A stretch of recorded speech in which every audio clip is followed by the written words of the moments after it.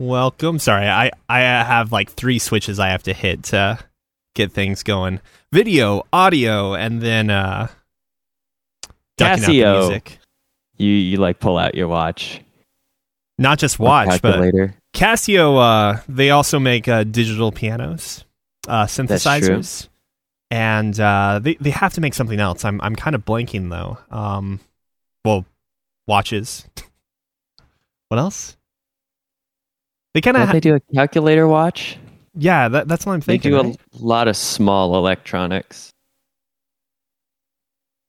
And bam, well, how's it going, everyone? This is Tangential Advisory Podcast, episode 6. If you are keeping track of our Podbean feed, we're about like 1 episode back, but episode 4 just came up today, and episode 5 will come out sometime this week. Scott, how have you been? Pretty good, Neil. Pretty good. Not up to anything too crazy at the immediate moment. Looking at Casio's watch catalog because, yeah, I've heard good things about nice. Casio watches. Yeah, some of them are pretty tacky, but I'm sure that there's a nice watch somewhere in here. Do you think that they're ever going to get into the smartwatch market? I don't know. That's a good question. I mean, it looks like they've stuck to digital and analog so far. Would you argue that Casio watches were the first smartwatches? I guess they're probably one of the first digital watches. So yeah, you could say that. It depends on how smart you want to go, I guess. Yeah. The Casio calculator watch. What a device. Just known as the Casio Classic. Exactly. All right, I don't know why I'm being so quiet. What have you been up to this week, Scott? I think you're just in awe of Casio. I haven't been up to anything too crazy. Trying to think of the non-video gaming content. Nothing. I don't think anything too interesting. I actually didn't know what type of gas to put in a lawnmower. I've never actually had to like get gas for my own lawnmower before. And so, do you know what kind of gas a lawnmower takes, Neil? Don't you just put in like the standard unleaded? The engine that I was using, the motor that I was using for the lawnmower that I needed gas for, said that I needed a minimum of 86 for the octane rating, which is pretty good. I think most stuff you get at a gas station around here is like 87, 89, and then maybe 90 or 92. So if it were lower than that, would you just what would that do? I think the engine gets dirtier, or it's like a lot less fuel efficient. I can't remember exactly why, but there is a good reason that you actually have to keep your gas in compliance with what the engine is supposed to run. What I've told myself is when I eventually do get a home, if the lawn, ideally, if I can actually get it to a point where, the lawn size is minimized, for whether it's landscaping or just having a small lawn, and it's flat enough, that's another thing. I want to use a manual lawnmower, the kind that you like have to push. Like I don't know how to describe them, but like I've seen them in cartoons and such. I've got a few coworkers that used to use them. They're apparently like pretty hard to use for one thing, but they also give you quite a good workout. But as long as your lawn size is small enough, I think that would be doable. Is the cut nice? I think the cut, I don't know how good the cut is. What they told me is that it's something that you have to do more frequently than using like an electric or a gas lawn mower that you can kind of forget about your lawn for a couple weeks and go back over it. Mm-hmm. So I learned about the octane difference in the meantime. And if you use a lower octane than recommended, the problem is that the actual ignition of the air fuel mixture is less efficient, and you get essentially like off-cycle ignition that causes what's called engine knocking, also known as knock detonation, spark knock, pinging, or pinking. All of these seem to indicate that you're getting the explosion at the wrong point in time, and therefore it causes the cycle to be sort of off sequence, and it increases your cylinder pressure. Effects of engine knocking range from inconsequential to completely destructive. So you can blow up your engine by using the wrong fuel. Nice. So that's why I knew it was important to double check. If I do find myself, wait, are there electric mowers now? That's a thing, right? Oh yeah, that's Okay. been a thing for a while actually. I think we had gas when I was living in Hastings. That's the last time I've had to mow the lawn. Hastings, Nebraska. That's pretty nice. I like to mow the lawn out here because I don't have to fiddle with the fence or trimming or anything. But yeah, Casio. They cover calculators, electronic musical instruments, watches, label printers, and cash registers. So, Do you think they're going into the lawnmower market? Casio? Yeah, I think Casio is actually just about to jump into the lawnmower market. You would think that it would be different mechanics entirely, but actually the arms on a watch are very similar to the blades on a mower. Outside of that, any adventures or anything of note? Any anime No. movies? Oh shit, movies. Thank good. Bless you, Neil. Bless your heart. I almost forgot to talk about probably one of the most prominent things I did outside of video gaming this week, and that was I sat down and watched that animated movie, The Mitchells versus the Machines, which is on Netflix, and it's by the same sort of Sony animation studio that did Into the Spider-Verse, I believe. And similar to Into the Spider-Verse, it is a beauty for the eyes to behold. It's also just a very charming film.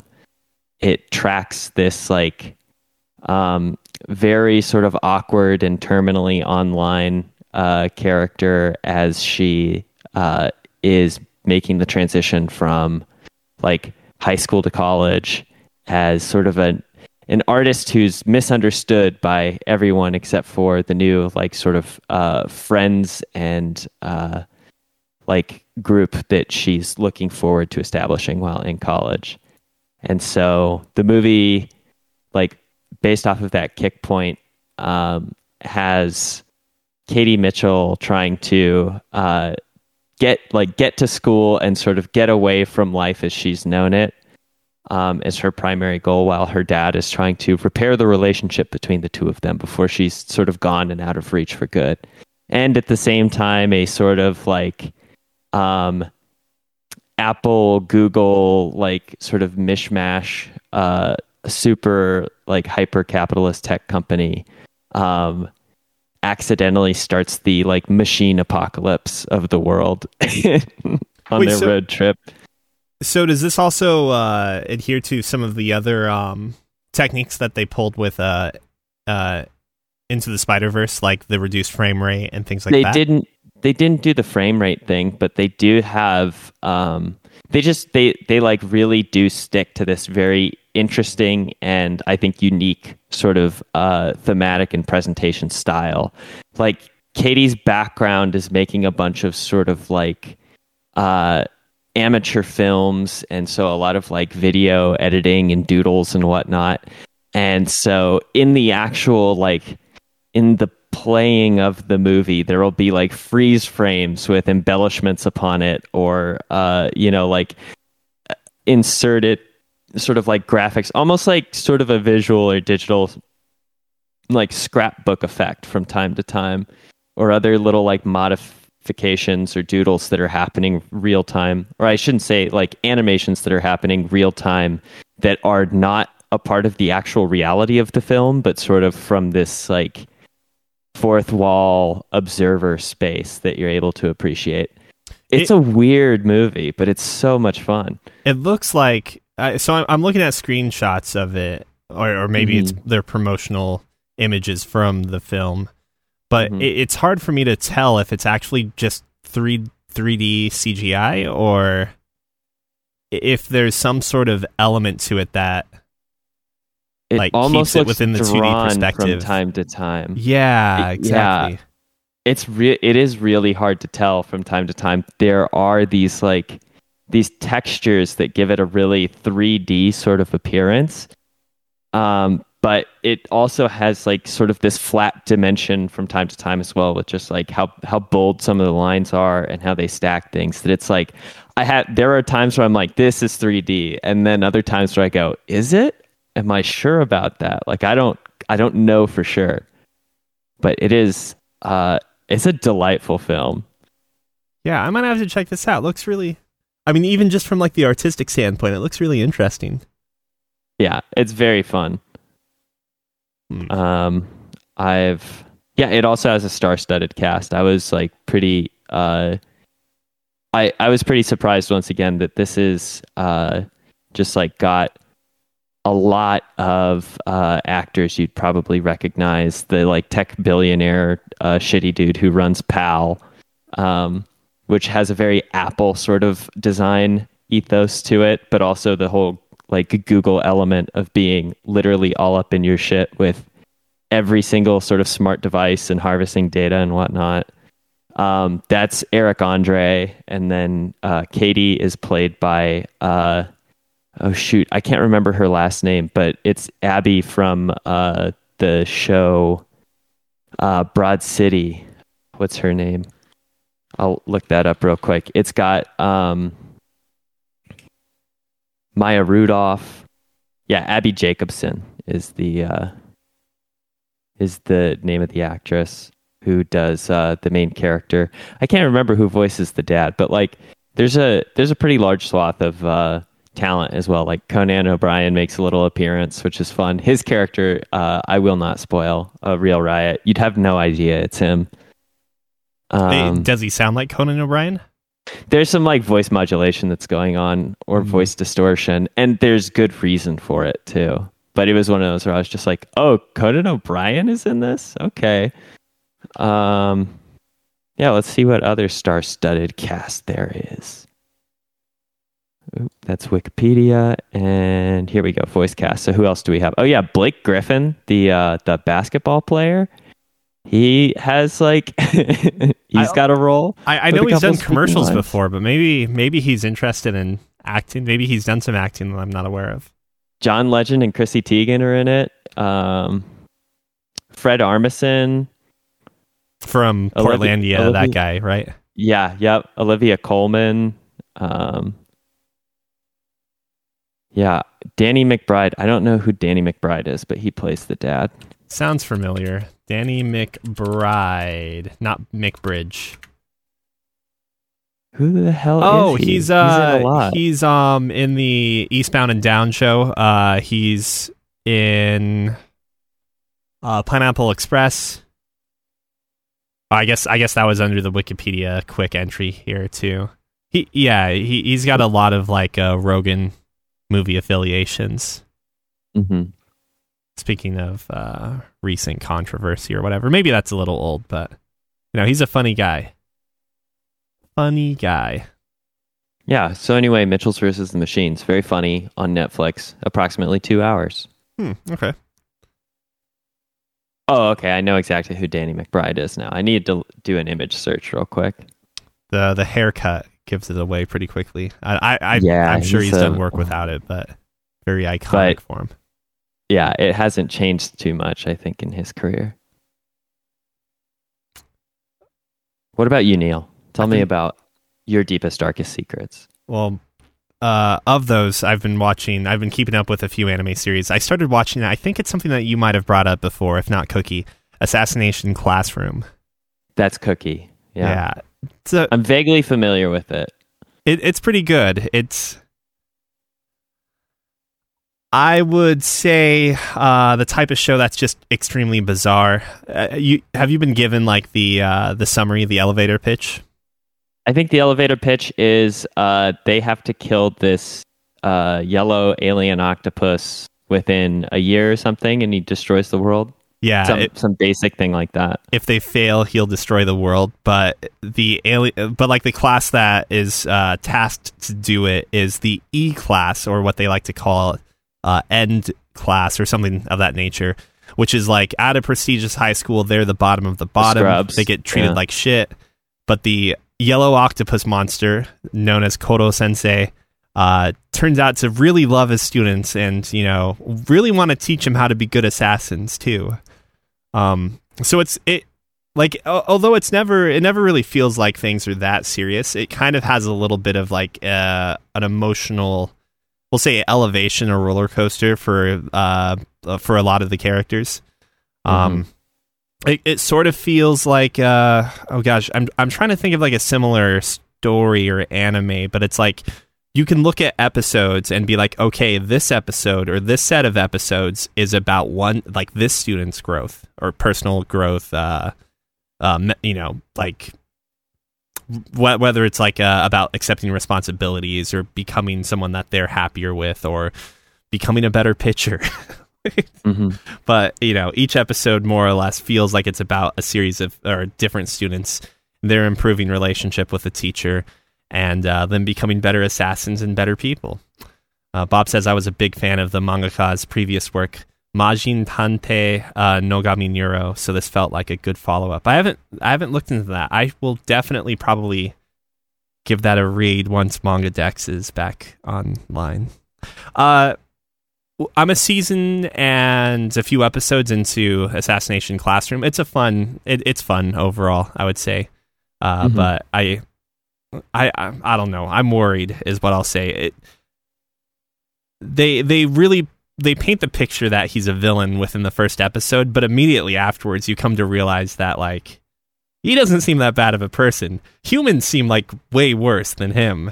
So within a couple episodes, I'm already like, why shouldn't he destroy the Earth? But I don't know what to expect out of it in terms of an ending or anything. I don't really know if there's been much to say that's been like foreshadowed outside of the fact that like they keep talking about how good one student is at potentially being an assassin, so I have a feeling that maybe that student would kill him if anything, but I have no idea. But they haven't had a focus episode on this student yet? Oh, they have. He's kind of the main character, but I don't know. It's so weird because it's like every time they have some heart-touching moment with the teacher, they're like, I'm gonna kill him or something. I mean, it's not that blatant, but it's always in the back of their head. It's like, yeah, we're getting better. I can't wait to kill him, or like, right. It's a good thing we're learning so much. This will help us when we're killing him. That sort of thing. It's not that blatantly over the top, but it's like it's always there, The other anime I've been watching, I brought this up before on the podcast. It's called Higurashi, or As They Cry. It's not ringing a bell. So we've talked about how like things like the Somnium Files wouldn't necessarily make a good anime because of like the timelines and too such. Messy. So this is actually pretty messy. I think it's what would happen if you did do it, but you did it well, because the story of Higurashi is essentially, and some minor spoilers coming up. Oh, and yes, to answer your question, Bob, Higurashi is like a pretty old visual novel to begin with, and I think it's been remade multiple times with improved graphics and expanded storylines that weren't there in the original. The anime, in general, there's like, I think 4 or 5 different series, some of those series being OVAs as opposed to like full-length TV series. But if you were to look at the entire list of episodes, you would be sort of like at a loss of where to start if you didn't have something giving you the release date and such. But with Higurashi, we've gotten through the first season and we're on the second season of it, which if I'm not mistaken, is more or less covering the original series or the original visual novels. But as I noted, this is a game that has, like, we'll say, different sorts of, what I thought were different sorts of branches, if you will, or branching paths. When we were watching the anime, again, kind of entering spoiler territory, after the first 4 or 5 episodes or so, there's a very resounding, definitive end with a certain character dying that would more or less imply that the show is over. And the immediate following episode returns back to the main character still alive, and you're back to the start. But events are carrying out in a different way. And so at this point in time, I was thinking like, oh, so what we're watching is different routes within like a visual novel. And there are clear distinctions between the two sets of routes that I'm watching. I'm speaking in past tense here. That you could seemingly pinpoint the differences at, like with the decision trees. Like, oh, in this path, we decided to go to the junkyard. But in this path, we must not have, because now we haven't met this character. But only to find out afterwards, after I had finished the first season, that it's a little different. The visual novels are actually released in, I believe were released in parts or episodically, and they actually have no choices whatsoever.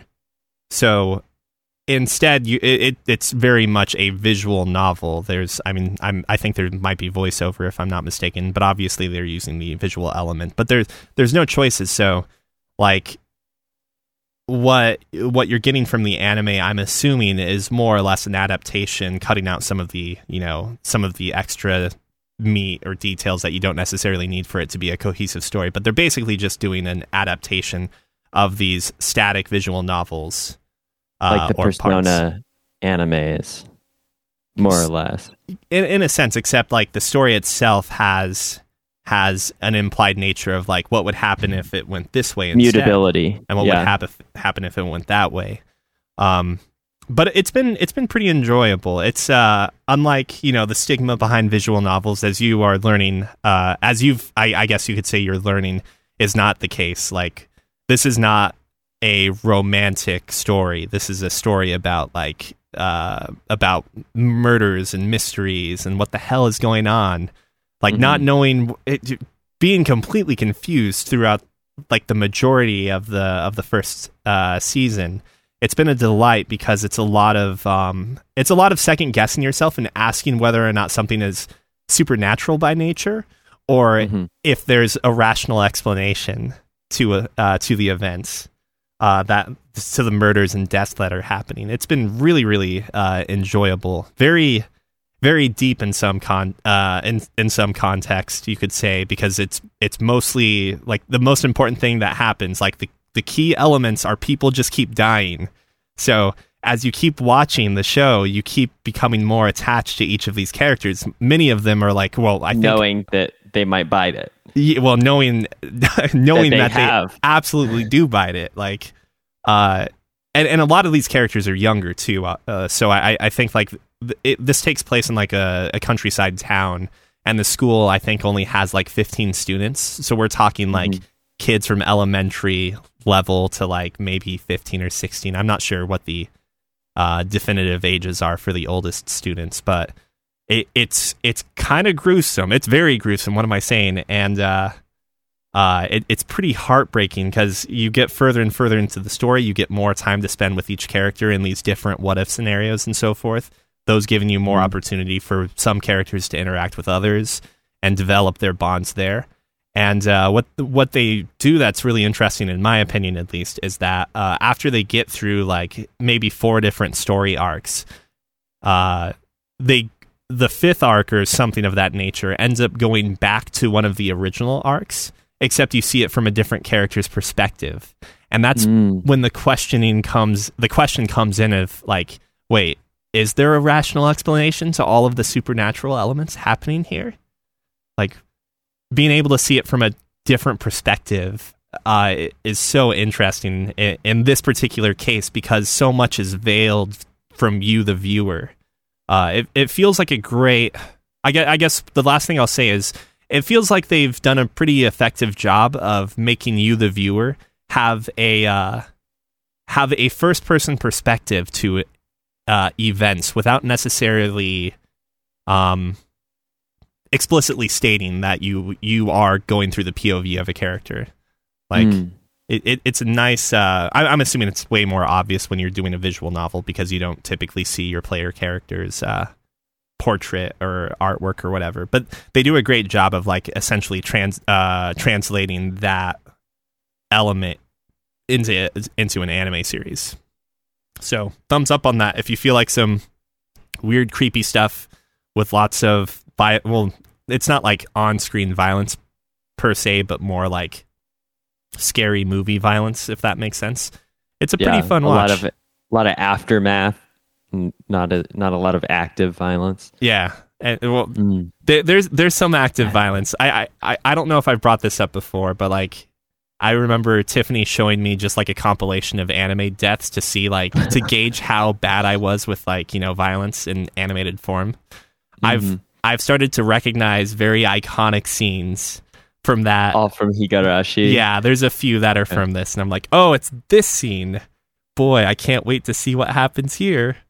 Yeah, but outside of those two, though, I do want to throw one more shout out for Tokyo Revengers or Tokyo Manji Revengers. Manji is like the full name, I guess.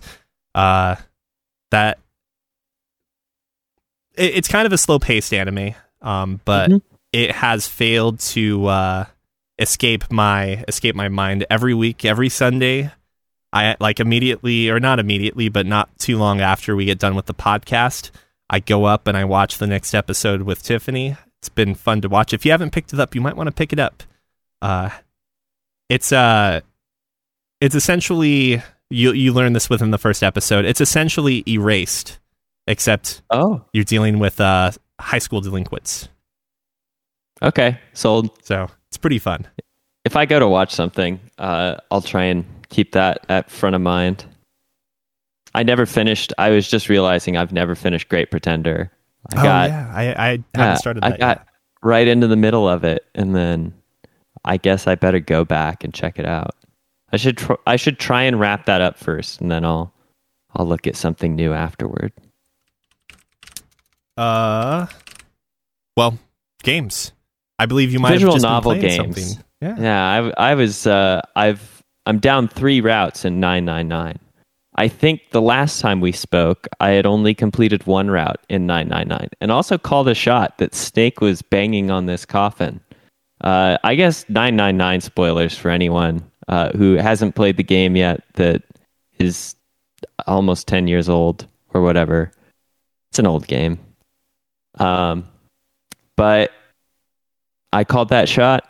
I took another route and I never got that answered. Instead, I got to see what happens if every single character in the game gets stabbed in the back and you don't find the killer. That was a pretty dark route, unfortunately. Just, 1 or 2 characters down, and then I'm like, that doesn't bode well. And then they start dropping like flies. It only made sense that as I went to make my escape as Junpei, that I too would succumb to this mysterious killer. Probably the least, I'd say like it's definitely the worst ending in the fact that everybody dies. You have literally no idea who the killer is, but all you know is that in this route, either one of those bodies was playing dead or that the killer was not any of the people who started the nonary game with you, which both are pretty interesting thought experiments or revelations. But then I took another route that had me go, it had me actually go back and figure out an interesting little trick with the bracelets that gave me a code to unlock a safe. And in that particular route, this code is also useful for unlocking one coffin at the bottom of the ship with one snake inside of it, as I had called earlier. So this has been an incredibly revealing run. You get a bunch of information about this Soparil knockout drug and about prosopagnosia, the inability for people to recognize faces, which makes a pretty prominent twist in the game. I think I do believe that it identifies that Snake is our killer, in all of the routes, potentially, at least for the body in room 3. Because it seems like he takes someone and tosses them into room 3, so they will die. And that means Ace has picked up the bracelet of nonary player number 9, or bracelet number 9, since pretty much the beginning. So I don't know if that's really a mutable outcome, in the way that it seems like, depending on whether Junpei is present or not, there's this golden gun that keeps becoming a big problem in the end game. Whether Santa is using it to smuggle June out of the room, or Ace is using it to smuggle Lotus out of the room. There's a lot of people being held at gunpoint in these late stages of the game. And so I guess I have to figure out how to deal with that next. There are 2 more endings that I can see sort of on the flow chart in front of me. And so I'm going to move to try and tackle the ending that originally ended with me being unable to open the coffin and Santa sort of smuggling June out of the room. Wait, so could you repeat for me, who do you think is doing killing right now, or doing some killing? I can only pin 1 kill on Ace, I believe. Okay, I think you had misspoke and said Snake had killed someone. Oh, yes. That would have been tough, because I would have then said that Snake killed what he thought was Snake, but he would definitely know, being Snake himself. Well, I'm just saying that, hey, if you're blind, don't you technically have some form of prosopagnosia? You have the worst kind, yeah. It is interesting, though, because it does mean, like, Ace can tell by voices or clothes. Like, the only thing that he can't recognize is faces. So I also thought that was interesting, that they did cover that base, that the snake that gets killed is not actually saying anything or making any sound from Ace's perspective when he retells the murder, because he's a sicko and he's just like, all right, you got me. Anyway, I'm the murderer. Here's how I did it. It felt good. Fuck you. Which is, of course, what you want to do, when you're confronted as a murderer, is immediately spill the beans and get aggro about it. It's the only good way to be a villain, okay? It really is, yeah. You do have to love that in all of these games that I've played now, that when you corner the villain, especially on these routes that you're not actually going to ultimately succeed in or succeed against the villain, that the villain does do a heel turn that is just like, fuck you, you'll never beat me. And you're like, oh no, I guess I won't. Well, we fucked up. So, do you have any theories about, like, what the hell's going on in general? I know that there's another Zero aboard. There might be multiple people aboard, actually, because there's the captain who's on the bridge or in the captain's quarters. And then there is the other man who is not Snake, who got blown up. So I'm trying to think now. There's at least 2 players that are not... They're maybe wearing...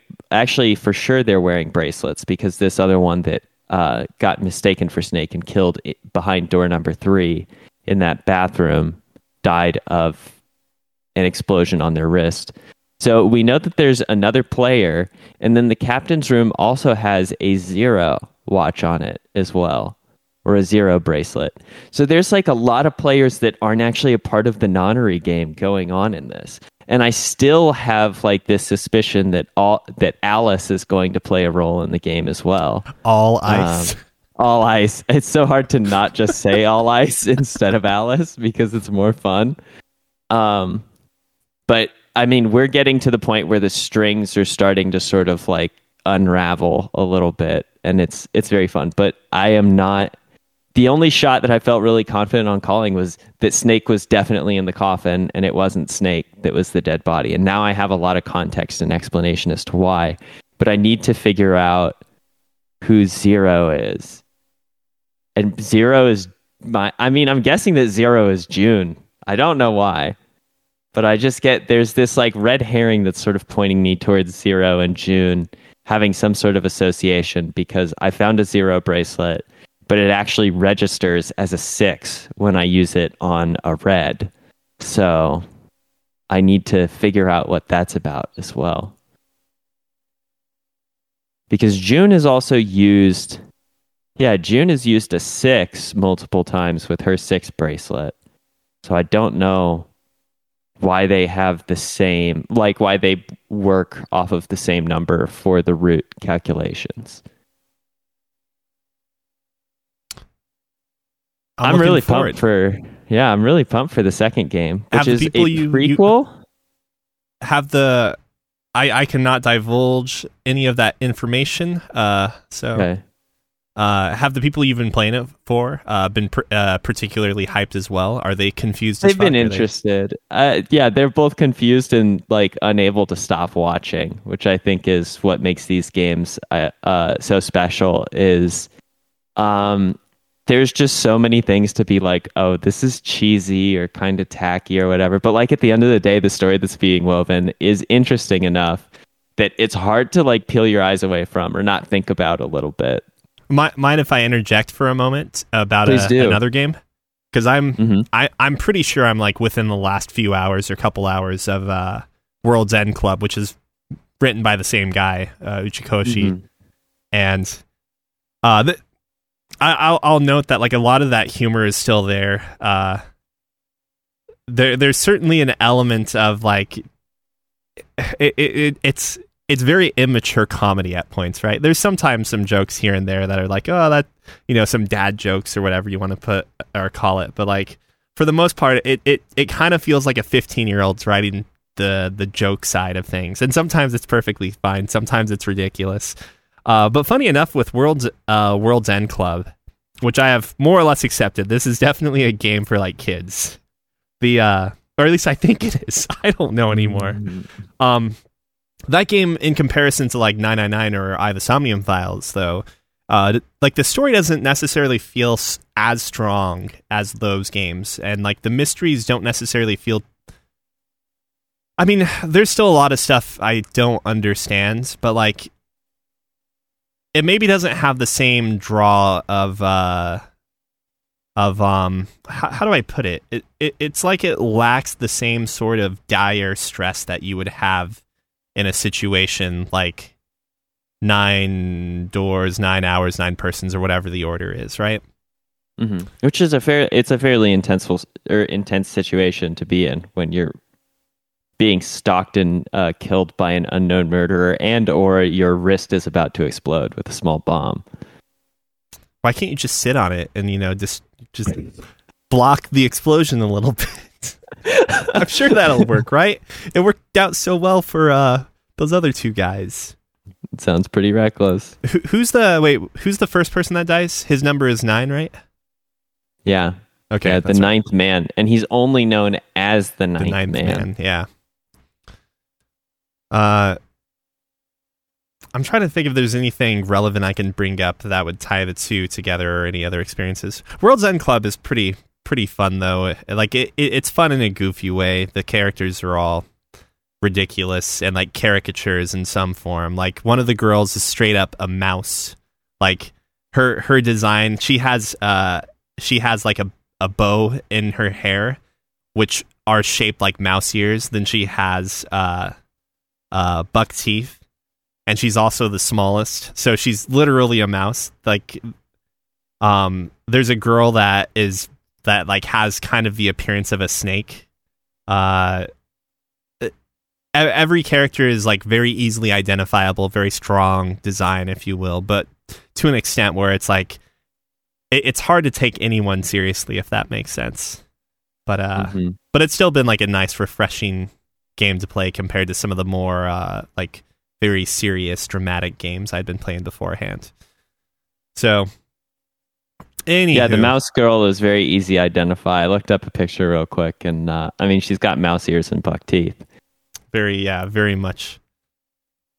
What else have you been playing?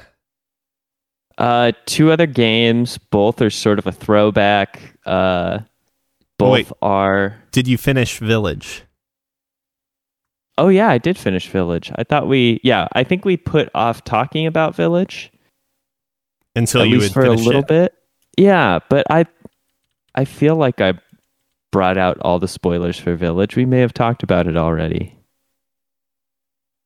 I don't think we talked about the conclusion. I think you were really no, close. yeah, no, we did. I'm almost certain we did talk about it because I mentioned the saving ammo, hoarding ammo until the very end, and then I described. You're right. Yeah, how quick that boss fight was with incendiary grenades and magnum bullets. That's right. I remember now. Well, I'm looking forward to playing some more 8 though. That'll be sort of in and off on the docket depending on what other things are going on. But I want to test out the Mercenaries mode a bit and go back for some New Game Plus fun. But in the meantime, sticking with the spooky sort of horror theme, I picked up some more Darkest Dungeon. I restarted a Darkest Dungeon run, but I also picked up DLC for the Farmstead and the there's a Shield Breaker class that's pretty interesting that does a lot of their abilities are based on mobility, sort of in the front row, having high dodge, low defense, and then having attacks that either deal blight or do a lot of armor piercing targeted damage, and they're very, very fun. A snake sort of cobra themed character, the Shield Breaker. Been very fun and interesting to use. Go ahead.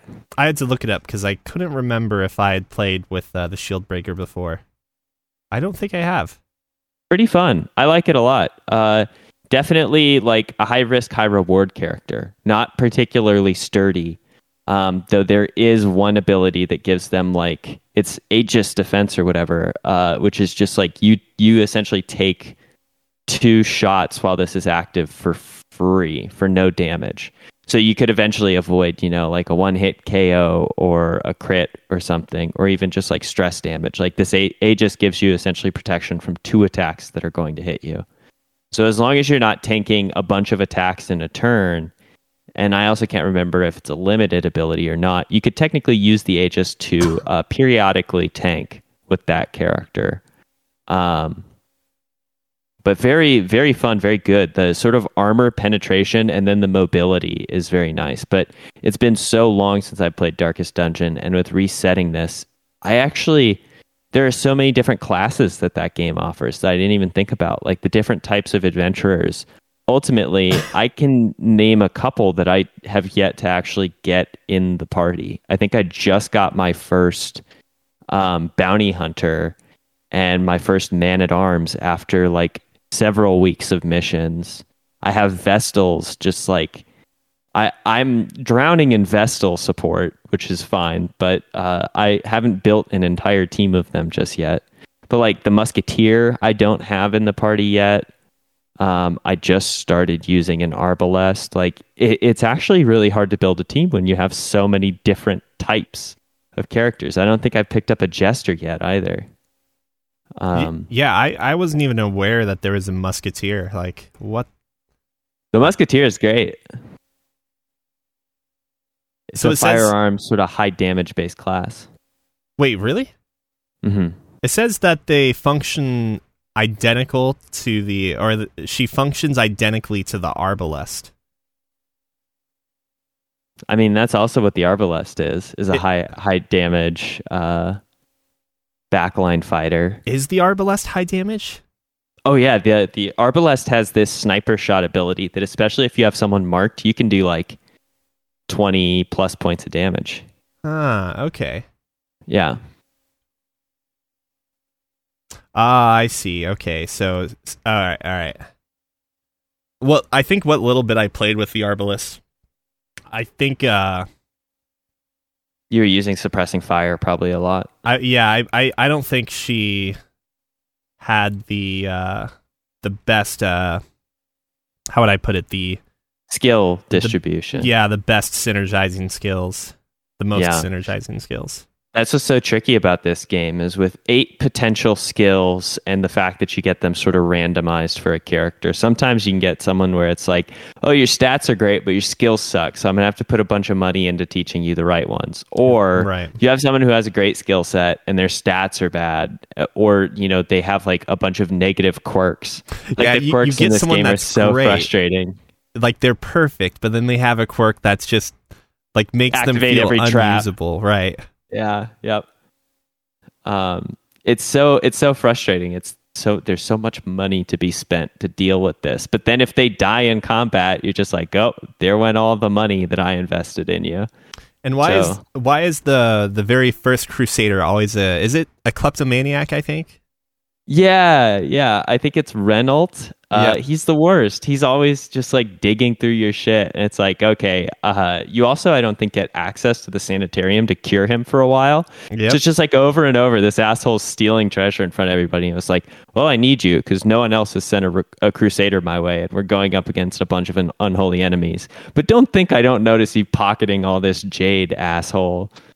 Yep. So he's been kicked to the curb. I think I still have Dismas, but I may have to kick Dismas to the curb at some point. No way, man. Well. Dismas is the best. I do like He's Dismas. the best. I always keep him around longer than Reynolds. The farmstead is kind of a cool thing. The farmstead, instead of doing this darkest dungeon where you're managing the torch works in a different way where it can like change color, and the color impacts the battlefield, like either buffing or debuffing healing for everyone, or creating like a different effect in the environment. And it becomes just this gauntlet of fights where you just fight and fight and fight until you decide to back off or retreat. I think at a certain point, if you're super successful, you are able to bring yourself to what is more or less like a boss fight scenario, or like a capstone fight. But I have not even gotten close to that yet. It is fairly challenging, and I had a team that worked mostly off of blight, and the enemies are predominantly resilient to those damage over time abilities like blight and bleed, but blight specifically. Have you found that, like, in its current form, if, like, assuming you're in the right dungeon, we'll say that you can do those single-dimensional team comps, or would you even say that's the most effective way to play certain dungeons? I'd say it's the most effective way to play for I think there are multiple ways to optimize for a dungeon, but when you're going into, let's say, like, you're going into the first part, which is like the ruins or whatever, which is mostly skeletons and whatnot. Bleed damage does nothing because they're skeletons, so they resist bleed. They don't bleed. So you can choose to do like a lot of focus damage, but there's some skeletons with really high defensiveness, so that blight works really, really well.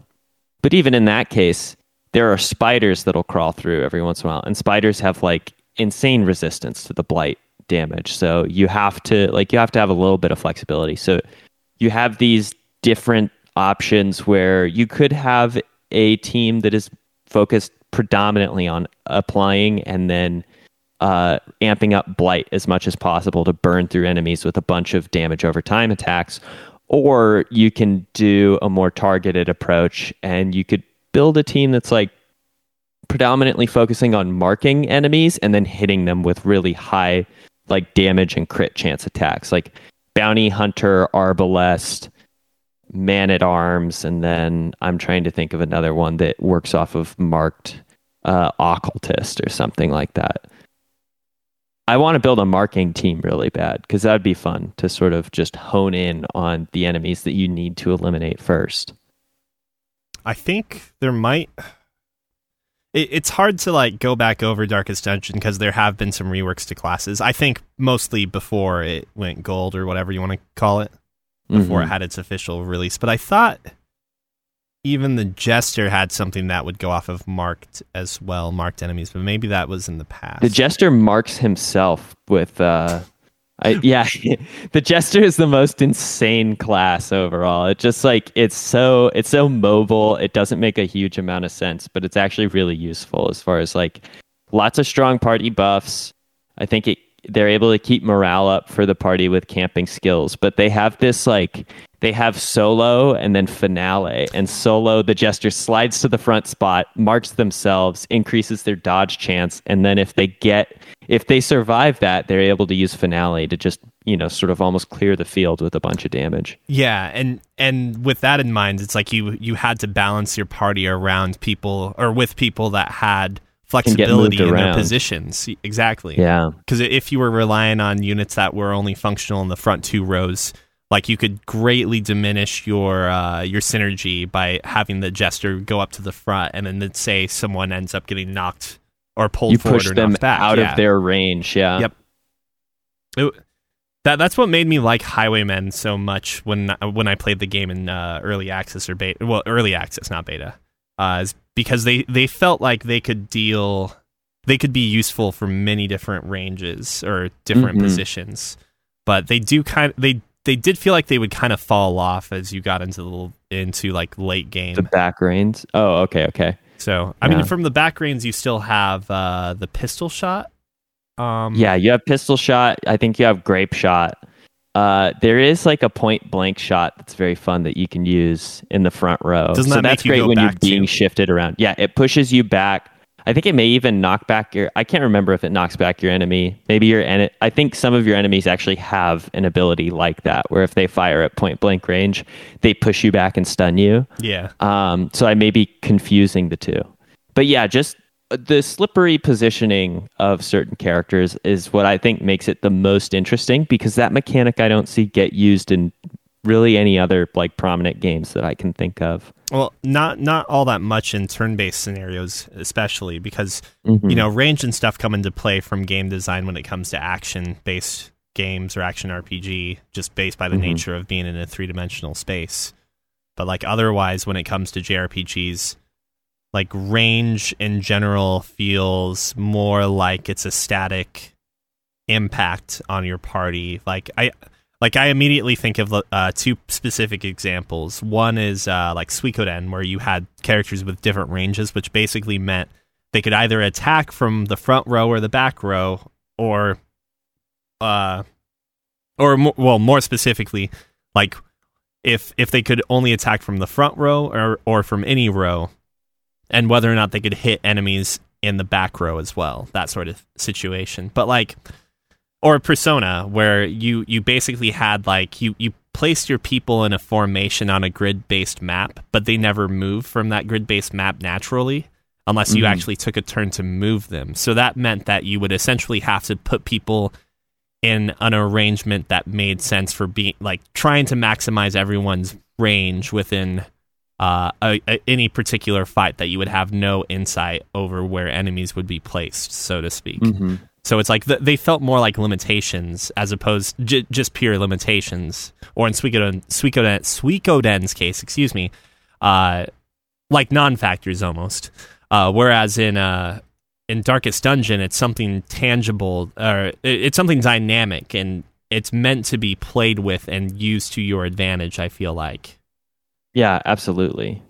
And also the corpse system, like that plays into it too. The innovation, I think, gets doubled down on with the fact that in the corpse system, like if you're not killing with a certain specific type of damage, which is blight, bleed, or a critical hit, you're leaving behind a corpse. And if you don't have a way to clear those, then you sort of have to shuffle or even like dig through the battlefield to reach the other opponents, who may be optimally protected by the bodies that cover the field. And I remember when they implemented the corpse system in play, because that was not there for like a good portion of early access. I was torn at the time, and I'm still kind of torn on corpses, because it effectively forced I don't know if it forced them to change, but as part of the rebalancing, they ended up changing the leper a bunch to accommodate. Because I don't know if this is still in play, but the leper at one point in time was given an ability that would clear all of the corpses on the battlefield. Yes, he still has that. In exchange, the leper can only reach like the first and second rows. So if he's not using that ability and there are corpses in front of him, he just has to hack at them until they're gone. And it's a bummer, because one of the skills it replaced, or partly it could have been the balancing. The leper used to be like the single strongest unit, at least in my opinion, because the leper has bad accuracy, right? Yeah, so really bad, but high strength. At one point in time, he had a dual buff that would raise his accuracy and either heal him or increase his defense or something. So it was like, it was a win-win situation. You start out the battle with the leper, you always do like the aim buff that also heals or something, and then you just start smiting. Yeah, he was unstoppable. I mean, he was one of those units that at that point in time was always going to work in any situation as your front line. And I think at the time they felt the drawback was that having the leper in the team affects everyone's morale. Yeah, So that would even things out, but I think they had to change it just because it was still inarguably too strong of a unit. Mm-hmm. But I think he still gets a lot of praise. So I've been reading up a little bit on like guides and whatnot, just to have a better understand. Like, I want to move more efficiently through the game. Sure. And I also want to remind myself of things I already learned. You know, it's one of those things where it's like, well, I used to know this secret. Like, you use a skeleton key on a treasure chest in a secret room to get way more treasure, but I forgot that. So I just want to double check and make sure. Or like, do I use antidote or do I use medicinal herbs on this item to like get this interaction benefit? Because those are like some of the best parts of the game, where it's just like, oh, I found a like gutted fish. Well, I'll use medicinal herbs and boom, now I have a bunch of treasure and food. Like, I could also learn again and just waste, you know, antidote and bandages and whatnot trying to fiddle with the fish on that round, but that's like pretty suboptimal. And in the long run of the game, it's like me looking up a guide is not going to make it that much easier. It's a hard game by intent, and so I'm not really lessening the pain of it in that way. Yeah, it's almost a situation that I would speculate whether it would be improved upon if by using an item like holy water on a specific type of object, if the game kept track of what those outcomes could lead to, would be... It does now. It does now? It does, yeah. Wait, really? So you can see when you've used it on something, whether it's yielded like better treasure or if it's been a dud. It'll have a tiny little circular icon below it that'll show like gold coins if you've had some sort of successful improvement to your loot, or that it's been a dud, it'll show like a little red X or slash, if I remember that's correctly. really cool. Yeah. Holy. I think the only complaint I have about the game is I have it for Switch, and it just seems like it would be much easier to do with a keyboard setup. Or mouse and keyboard. Or even on like an iPad. I know Tiff's been playing it on iPad again recently, and like, I mean, you know, it does have like touchscreen options, but it's a very small touchscreen. So, which speaking of which, an extra word that needs to be there. Are you planning on getting a Switch Pro, quote unquote, once that gets announced? Or released? But what would I do with my current Switch? Throw it away. Who needs it? Donate it. No, I have no idea. That's what I'm curious about. As someone that would be buying primarily for yourself, is a Switch Pro interesting to you at all? Yeah, but I have a Switch. Right. It's tough. It's one of those things where it's like, you know, the PS5 is very interesting to me, but I'm not that excited to play Demon's Souls. And is there anything else to play for it? So I won't own it for a long time, probably. The big Xbox box, like, I don't actually do any Xbox gaming anymore. I haven't since the 360 era. I have a PC. Like, if I want to play an Xbox game, I have a PC. I'm not going to cry about not being able to access Halo, which may or may not also come out for my PC. Has Halo 5 come out for PC yet? Nope. Never. Oh, wow. Okay. Yeah. So it's one of those things where it's just like, yeah, a Switch Pro is exciting and cool, and I like the idea, but am I going to shell out? Like, what's the price point going to be for the Switch Pro? That's the big question. And even if the price point is outrageously low, even if this Switch Pro for some reason is only $250, which it won't be, it's still like, do I drop $250 on something I already have and am already like very happy with? I'd have to have an excuse to like give the Switch to someone else. Right. Yeah. Or sell it. So first, what I need to do, really, Neil, is sell someone on my Switch, and then turn around and pull one over on them. It's the best console there is. There's no better version of it until now. Let's see. Last game I've played. Big throwback. Blast of the Past. A podcast favorite. The absolutely beloved Bloodborne. I bought that for the girlfriend over the weekend because it was time she experienced it, cut her teeth on it, and we spent the evening getting her ready for the challenges ahead. She's chosen the Hunter's Axe, the Blunderbuss, and honestly has like put in a pretty valiant effort so far. Is like I think about ready to interact with the church beast. Before we continue, can we clear the room for a second here? Like in terms of like effective use for new players, she got the first choice right. I think the axe is unequivocally probably the best beginner weapon.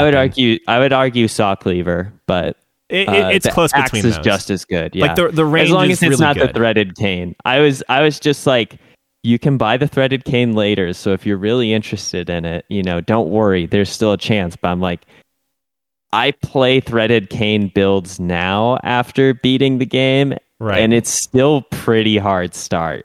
But is the blunderbuss effectively just worse than the pistol? It's really good at the swift little dogs. Like it actually works great for dealing with the dogs, which I think are one of the hardest enemies to get used to in the beginning of the game. Because it's got that wide spread, and you literally need like one bullet to catch the dog, and it flies backwards, and then you can finish it off. Oh, really? Okay. So, yeah. I mean, the pistol... I would say it's really effective for swift enemies, which, I would say is great. Obviously, the pistol is the higher skill sort of build, but they also seem to trigger... They trigger the visceral attacks, I'd say pretty evenly. Like, the timing's not hard. Yeah, I mean, I don't think the timing's too different, if at all. But what I kind of came to terms with, and I don't know if this is true or not, maybe it's because I started using the pistol after I had, played the game for some time, but it felt like I could get visceral attack stuns, we'll call them, at greater distances with the pistol over the blunderbuss. I think that's true. And effectively, I guess, see, maybe I'm looking at the sidearm as purely a way to get visceral attacks. But like... Yeah, there's more utility to it than that. And yeah. I mean, you could also argue there are a couple weapons where the sidearm is unable to trigger a visceral attack. You're like flame sprayer and whatnot. Right. Well, yeah, if you want to go... that's the arcane build, right? You can go arcane and use the flame spray. And I didn't know that the Hunter's Axe scales with arcane just as well as it scales with strength right now. And I'm like, do we do an arcane build? Do we want to have fun with this? But I don't know. That just inevitably ends up being the Tonitrus, which is the build that, like, if I have any arcane at all, I fall into the Tonitrus build every time. But I really want to go back and, I mean, maybe I should do a Chikage build. That's the blood sword that whittles down your HP every second. Yeah, it's all blood tinge build. Does blood tinge effectively scale with your gun damage too? I'm trying to remember. Okay. Yeah, it does.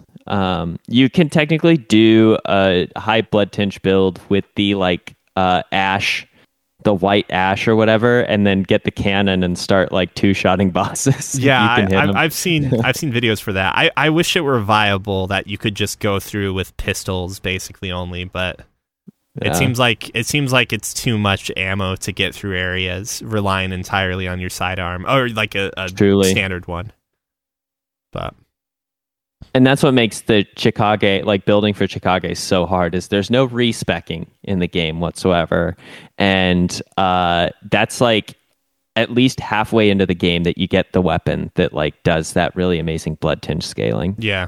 So you have to find a way to survive until then, based off of like sort of middling skill to okay skill use. But like if you're putting points too far away from that blood tinge, then you really just like, you don't have anything particularly strong to lean on, in the way that I feel like starting Bloodborne and just having Ashley use high strength, it's just like, well, this is going to work pretty much the whole time. Like we'll go from an axe to maybe the Kirk hammer.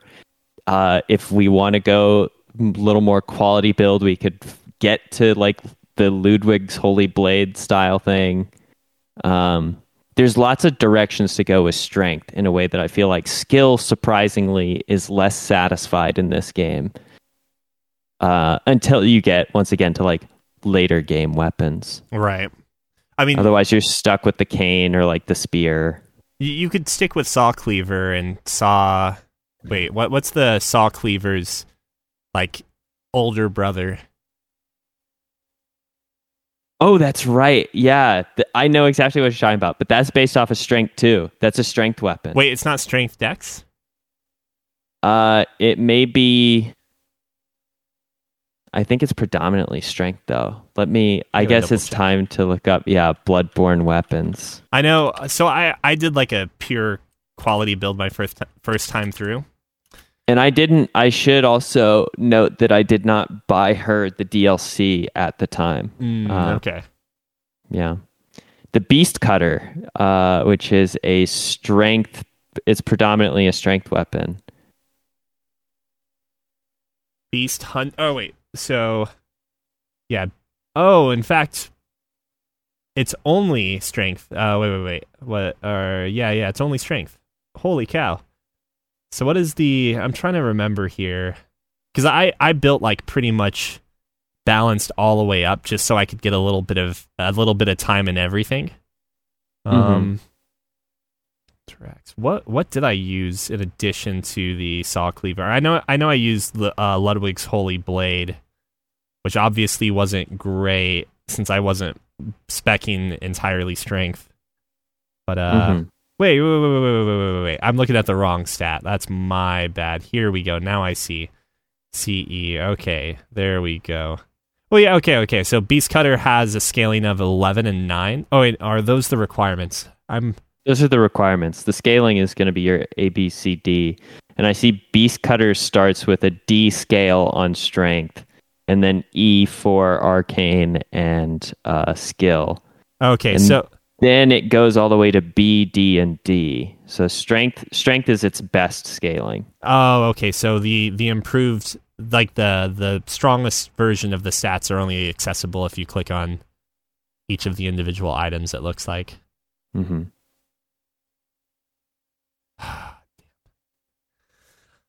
If I went back into this game again at some point, I feel like I would... I tried to go in for a meme build a couple years ago, and I kind of bounced off because it's so hard to get through the game without speccing a little bit into strength or dex, depending on what your starting item is. Mm-hmm. But, man, it would be fun. I'd rather just play Bloodborne 2, though, you know? Me too. When's it coming out? I don't know, but we got to get practice until then. I'm starting to think that the Easter egg that was in Assassination, which is that the FromSoft VR game. Mm-hmm. There's a book that legitimately is a Bloodborne reference in it. A lot of people thought that maybe Assassination might have actually been taking place in the Bloodborne universe, which if you haven't checked out like a Let's Play or something of it, like a cinematic version of it, you should check it out because it's a really, really sweet game. I don't expect you to go out and buy a PlayStation VR, obviously. It's really cool, though. I'm glad you feel that way because I will not. and I don't necessarily think like the experience is that great that would require one to play the game, unfortunately. But it's a really cool experience overall. There's a book that says something about an untold or unfinished story that like I don't remember exactly what it was, but people looked at it and were like, oh, "It's Bloodborne 2, it's confirmed." And looking back on it now, and then it was Sekiro. And looking back on it now, like the reference to Bloodborne there is more likely that maybe they were working on a Bloodborne 2 and dropped the project, I think, which is unfortunate as hell, but yeah. That truly is a hunter's nightmare. Truly. I'm just going to say it that only OG gangsters use saw cleaver throughout the entire game, Scott. I've done it. Like good old Henrik, you know. I didn't remember Henrik used it, but I love the saw cleaver. That's still my favorite weapon in the game. So it's got just such a wonderful balance. It feels perfectly timed, and it feels like the scaling is always sort of living up to what you need it to. The moveset feels very fluid.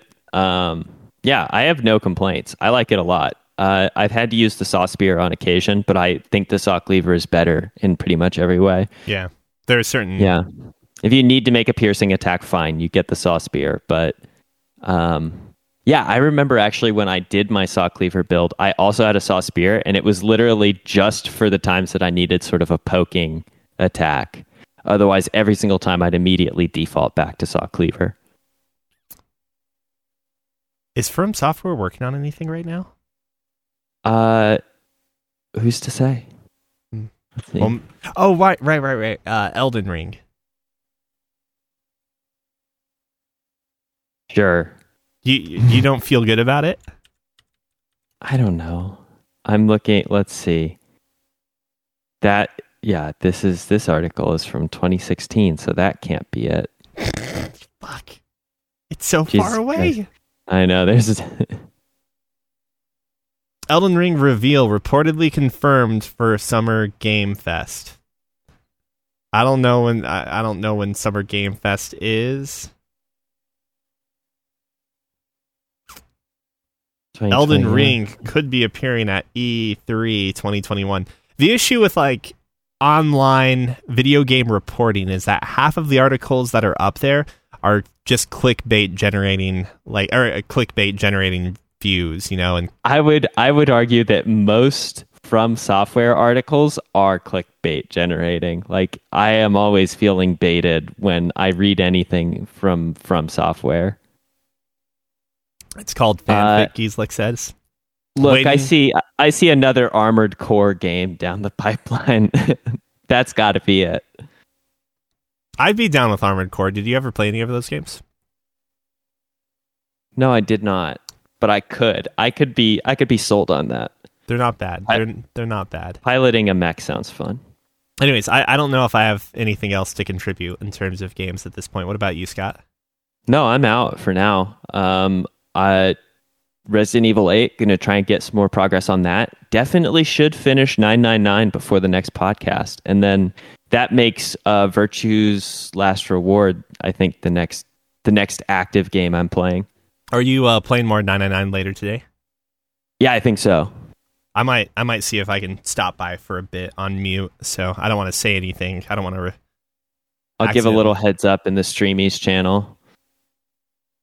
I still can't believe that you don't think Furry-Oompa is the key to everything. I think Furry-Oompa is bullshit. You apologize right now. No. All right. I refuse. That's it for the episode, guys. Thank you very much for watching. Closing words. Stay safe. Can't wait to see you all next week when I know what the hell is going on in 999. Well said. So, have a great one, everybody. We'll see you next week. All right. See ya.